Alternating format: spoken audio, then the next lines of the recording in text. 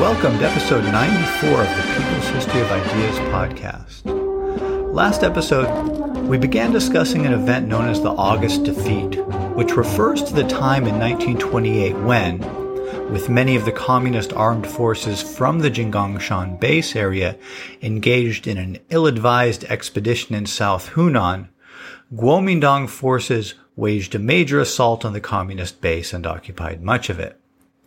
This was a particularly inopportune time for the communists to have had to cede territory to the Kuomintang, because they had just gone through a period of land reform and institution building in the hopes of consolidating the long-term viability of the base area. This rendered the communist guerrilla tactics of retreating in the face of superior military forces much more costly than it had previously been. One cadre who wrote a lengthy report on these events and who was stationed high in the mountains in the army headquarters for the duration of this suppression campaign waged by the Kuomintang described the period of the August Defeat in the following terms. That was the toughest time for the border area. After the fall of Ninggang, the independent regime was confined strictly to the Jinggang Mountains. Our forces had to stay on top of the mountains, while at the foot of the mountains and beyond the enemy rode roughshod. Local tyrants and evil gentry took revenge on the people by killing, burning, and pressing for debt repayment and land rents, leading to utter pandemonium. The peasants found, to their dismay, that the land allocated to them was no longer theirs to keep, and the crops they had grown were no longer theirs to reap. The following saying was heard everywhere. While land was allocated to the peasants, the harvest was reaped by the landlords. Alas! Our other military and political losses were nothing compared to this, when the peasants could not get what they grew on their newly distributed land. End quote. By late August, Kuomintang forces from both the Hunan and Jiangxia sides of the base area had advanced to the foot of the mountain massif atop which sat the Communist Army headquarters. This was the most secure part of the base area and was the core territory around which the base area had expanded since Mao's arrival there in October 1927. The mountains were very steep, and so there were only a few places where an ascent could be made. The most favorable of these routes led up the northern side of the massif at a place called Huangyangjie. This was a very defensible position, but the numbers were very much against the communists. As we discussed last episode, of the 4 regiments that made up the Communist Fourth Red Army, 2 had gone off to Hunan against Mao's orders, where one of them had disintegrated. Then, at the end of last episode, Mao took half of his 31st Regiment off to go rescue Zhu De's 28th Regiment from whatever trouble they were in Hunan. That meant that only half of Mao's 31st Regiment and the 32nd Regiment were left to defend the base. The 32nd Regiment was, however, the regiment most familiar with the terrain of the Jinggang Massif, since they were the former bandits who had made the area their base since well before Mao got there. But that strength of theirs was also somewhat offset by the continuing problems in instilling discipline in them. Great improvements had been made since the regiment was incorporated into the Red Army, but it still had problems with gambling, opium addiction, and womanizing that were indicative of its less reliable nature as a fighting force than either Mao's 31st Regiment or Zhu De's 28th Regiment. Given the large numbers of Kuomintang troops which were about to try to storm the mountain, and the relative weakness of the communist forces left to defend the mountain, there was some discussion among the leading cadres about whether or not the mountain could even be defended.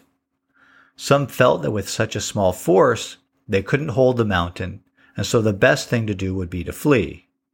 But in the end, the majority of the remaining leadership decided to stay and fight to defend the mountain. Fortunately for the defenders, it wasn't as if no preparations had ever been made for this contingency. The possibility that a huge, better armed and much larger reactionary armed force might be brought to bear against the mountain at the core of the base area had always been a real possibility. In preparation for that day, trenches had been dug and pillboxes prepared. Now, for those unfamiliar with the term, pillboxes are a kind of bunker or blockhouse built into the side of the mountain with holes that guns could be fired out of, but which provided a fair amount of protection for the defenders inside the pillbox. The defenders had even improvised some cannons made out of hollowed tree trunks. The cannons made of tree trunks in particular remind me of the statement that Abimael Guzman, the leader of Peru's Shining Path, made about one of the most important military lessons that a veteran Chinese revolutionary, quite plausibly a veteran of these battles, taught him and others who received training in China during the 1960s. The lesson was, and I'm paraphrasing here, basically that the masses have an inexhaustible ingenuity and will find ways to make do and find resources where you might not think to look. And that this is a key strength of a people's army in fighting a conventionally better armed force. And it's hard to think of a better example of military ingenuity off the top of my head than cannons made out of hollowed out tree trunks.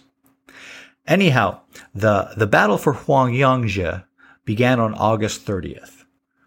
The Hunanese Guomindang forces struck by themselves, failing to coordinate with the Jiangxia Guomindang troops, apparently in an effort to gain all the glory for themselves. They still badly outnumbered the communists. However, the communists had prepared well and had the advantage of the high ground, well-prepared defenses, greater mobility, and familiarity with the terrain.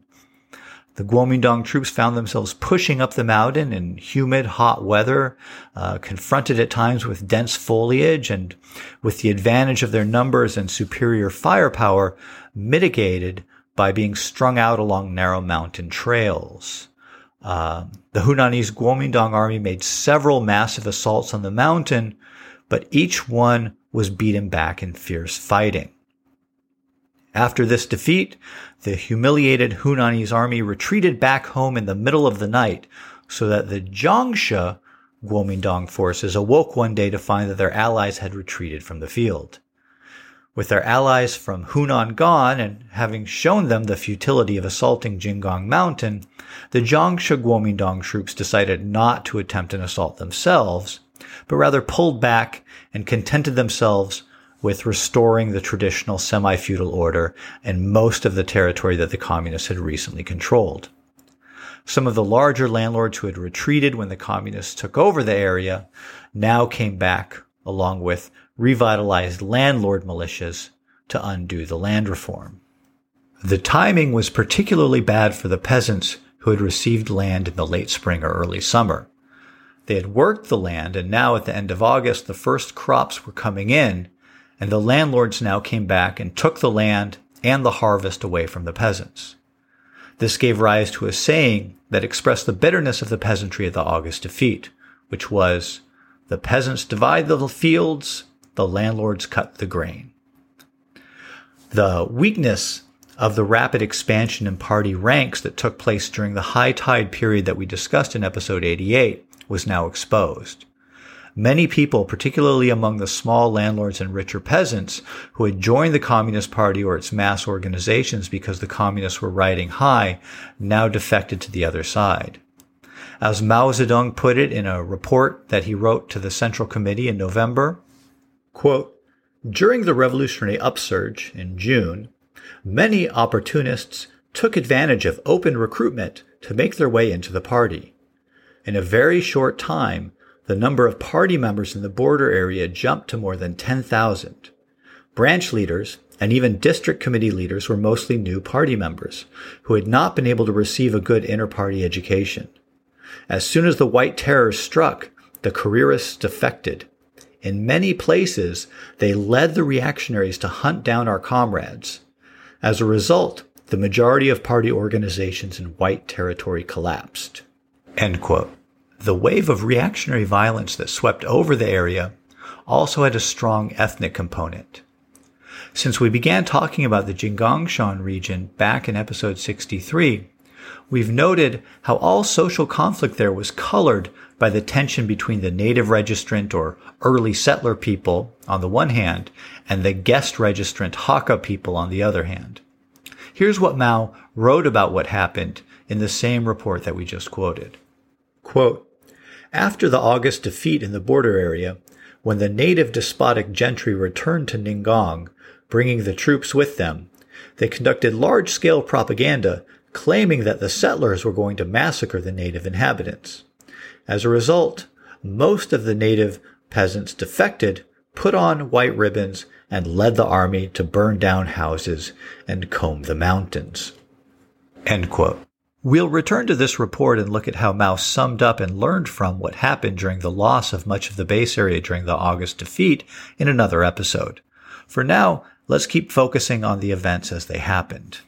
Back in Hunan, on August 23rd, Mao located the survivors of the assault on South Hunan, recuperating in the Guidong County seat. More or less right away, a meeting was convened to assess what had happened and what should be done. The main personalities in the meeting were, on the one hand, Mao, Zhu De, and the political commissar of the 28th Regiment, Chen Yi, all of whom had opposed the attack on South Hunan. On the other side were Du Xiujing, the Hunan Provincial Committee representative, and Gong Chu, the political commissar for the 29th Regiment. Both Du and Gong had promoted the push into South Hunan, as we discussed last episode. Now, this guy Chen Yi is going to play an enormously important role in Chinese history until his death in 1972. I haven't been talking about him because in this context, his importance is overshadowed by Mao Zedong and Zhu De. But this is a good opportunity to recall that in all these events that we've been discussing, there's just an incredible concentration of people who will be important in China for the next several decades. For example, this guy named Lin Biao was a battalion commander in the 28th Regiment, and we'll talk more about him later, but I expect that those of you who've studied some modern Chinese history before listening to this might recognize his name. If not, no worries, we'll talk about him later. Just bear in mind, when we're talking about these events, this is formative stuff not just for Mao, but for a whole cohort of people who will be leading the Chinese Revolution and the People's Republic of China for many years to come. So anyways, this meeting was convened to figure out what went wrong. And as you can imagine, Mao and Zhu were pretty upset with Du and Gong. The meeting was actually interrupted while it was in progress by an attack by the Kuomintang, but the Red Army just retreated to a safe distance, and then the leaders reconvened this meeting. They basically weren't going to move forward without straightening things out. Basically, as things turned out, the meeting removed Du and Gong from any position where they could have a further influence on the army or the base area. In fact, the decision was made to keep them out of the base area entirely.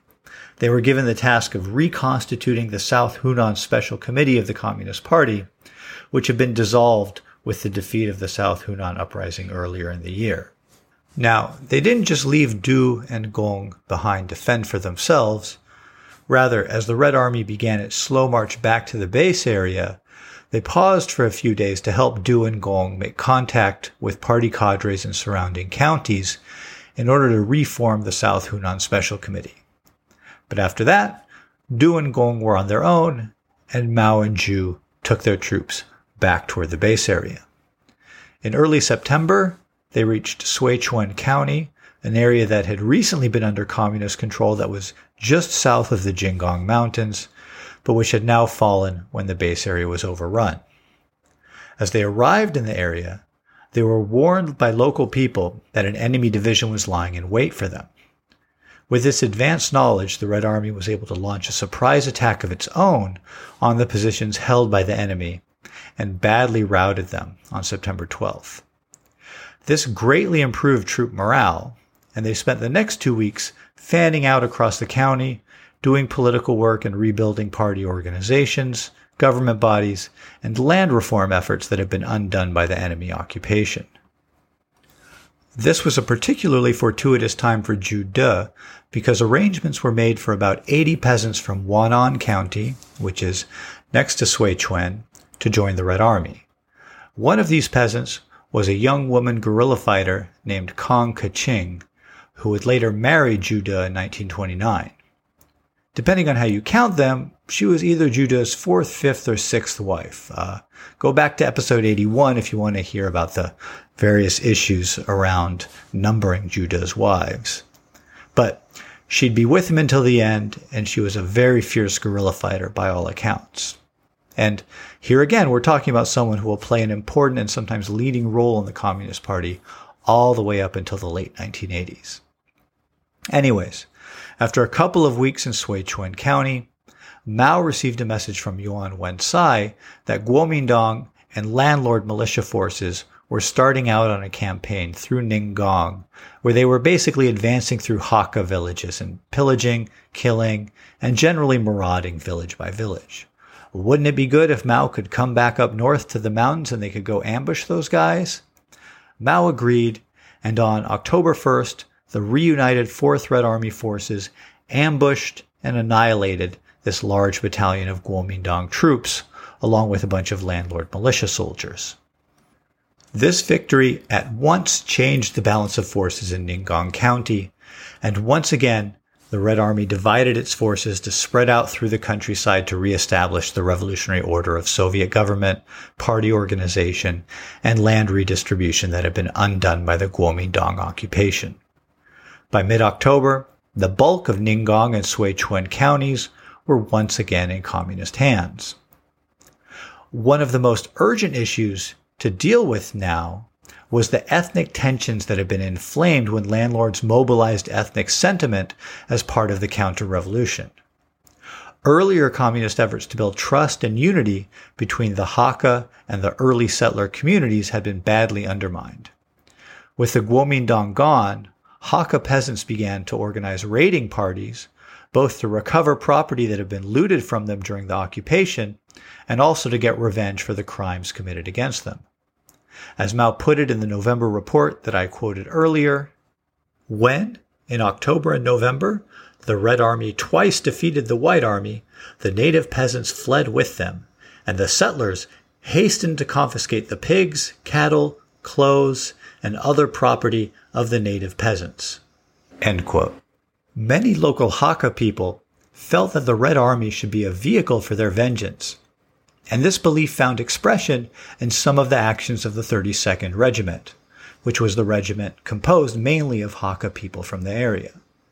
In one incident, the 32nd Regiment descended on the home village of a notorious landlord militia leader.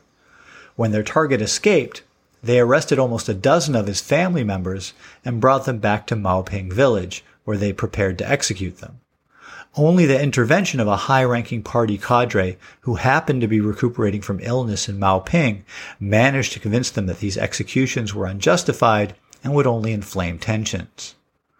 Large numbers of early settler people fled Ningong and became refugees in neighboring counties. The communists tried to stem the tide of refugees. Mao held a rally in the Ningong County seat, urging people to remain calm and trust the Red Army to maintain order. The communists also set up checkpoints on the road where they attempted to convince refugees to turn around and return home.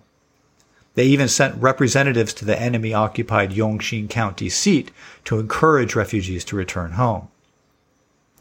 The communist policy was to try to educate people about how the landlords had manipulated the peasants by using ethnic tensions to pit the peasants against each other. They waged an active ideological campaign to try to get the peasants who were mad about all the violence that had happened during the Kuomintang occupation to blame the landlords and Kuomintang, but not their fellow peasants. As part of this, they put up posters around the county with slogans like, "Do not kill any of the turncoat peasants at all," "Welcome the turncoat peasants back to distribute land," and "Turncoat peasants return and be treated equally and without discrimination." As can be seen by the label given to these peasants, turncoat peasants, there was no ambiguity over the fact that these peasants had, at least for a time, turned against the revolution. Yet, the communists were basing themselves on the local peasantry for their revolution, and an ethnic civil war among the poor and middle peasants would totally undermine the possibility of a class-based peasant revolution. Whatever hard feelings many communists undoubtedly harbored over the counter-revolutionary actions of many early settler peasants, they had no choice but to try to effect a reconciliation with them. Here's how Mao put it in the November report that I've been quoting. The way to settle this is to proclaim to the masses that peasants who have defected will not be killed, and that peasants who have defected will also get their share of land when they return, thus leading them to shake off the influence of the despotic gentry and return home without misgivings. Many of them have already done so. At the same time, the county soviet must compel the settlers to return confiscated cattle and property to the original owners, and notices must be posted stating that native peasants will be protected. End quote. Actually, the communists mounted an extensive campaign to try and get people who had looted from each other on both sides to come together and exchange what they had taken. All of these ethnic tensions and the communist efforts to reconcile the Hakka and early settler peasants with each other took place in the midst of continuing fighting. Here's how Stephen Averill sums up the military situation that played out between late October and mid-November. Quote, in late October, soon after part of the Red Army moved south to attack Sui Chuen, another enemy force in the north took advantage of its absence to recapture Xincheng and Ningong County. That's the Ningong County seat. On November 2nd, the enemy forces that had earlier retreated from Sui Chuen likewise counterattacked Red Army forces in that county. As they usually did when faced with such simultaneous but uncoordinated threats, the communists chose to attack the weaker of the two enemy forces and so sent the Red Army force in Sui Chuen quickly northward to face the enemy in northern Ningong. In a series of short but sharp battles, they compelled the enemy to withdraw from Xincheng toward Yongxing, bloodied them again as they crossed the mountain passes between the two counties, and finally pushed the defeated remnants out of the Yongxing County seat and back toward Jian. In these battles, the Red Army itself also suffered heavy casualties, however, and when word came that enemy reinforcements were en route, the Red Army abandoned the Yongxing County seat and retreated once more into Ningong. By mid-November, the contiguous area of the Jinggangshan base included all of Ningong and parts of Yongxing, Sui Chuen, and Lingxian. There were also other separate splotches of communist-controlled territory in Lianhua and Yongxing. End quote. And as long as I'm mentioning Averill and his book, Revolution in the Highlands, which I just read from, I just want to repeat how tremendously indebted my account in this podcast is to his book, and to encourage people who want to dig deeper into the Jinggangshan experience to get that book. So, as we can see, by mid-November, the communists had recovered a good portion of the territory that they had lost during the August defeat. But things did not stand quite as they had before. The prestige of the Red Army had been badly tarnished because of what the people had suffered when the communists lost control of the area. And the peasantry remained divided along ethnic lines, with heightened ethnic tension that is going to explode again in the not-too-distant future.